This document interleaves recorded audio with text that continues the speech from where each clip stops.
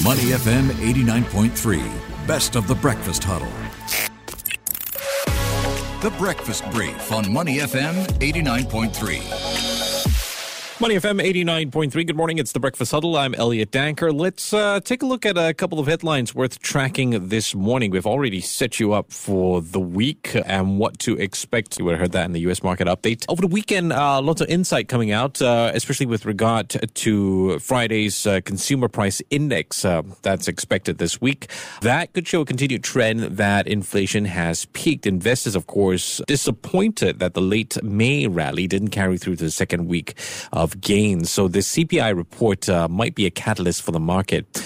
In fact, some analysts are saying the surge is a bit of a bear market rally and the sentiment environment is not universally bearish enough yet. Well, we'll see what kind of indication it does provide when it comes out later this week. Something coming up a little bit later on in your finance update, U.S. Commerce Secretary Gina Raimondo has said that President Joe Biden has asked his team to look at the option of lifting tariffs on China. And these were the tariffs that were put in place by former President Donald Trump.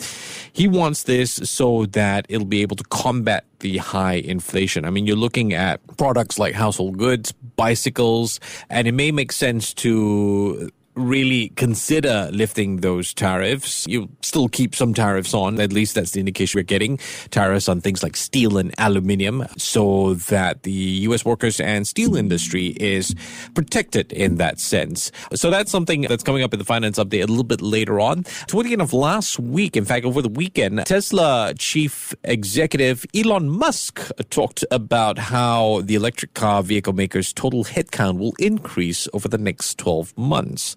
But the number of salaried staff should be little changed. So it kind of backtracks from an email that was sent out, I think it was last Thursday, last Friday, thereabouts. And in this email, right, they talked about how job cuts of 10% were needed. So now he's saying that he tweeted, obviously, that headcount will increase, but the salary should be fairly flat.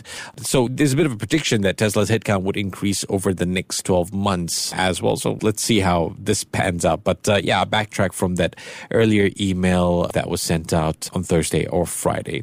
Well, there you go. Those are some of the things we're tracking this morning. Up next, we'll turn our attention to the United States. To listen to more great interviews, download our podcasts at moneyfm893.sg or download our audio app. That's AWEDIO.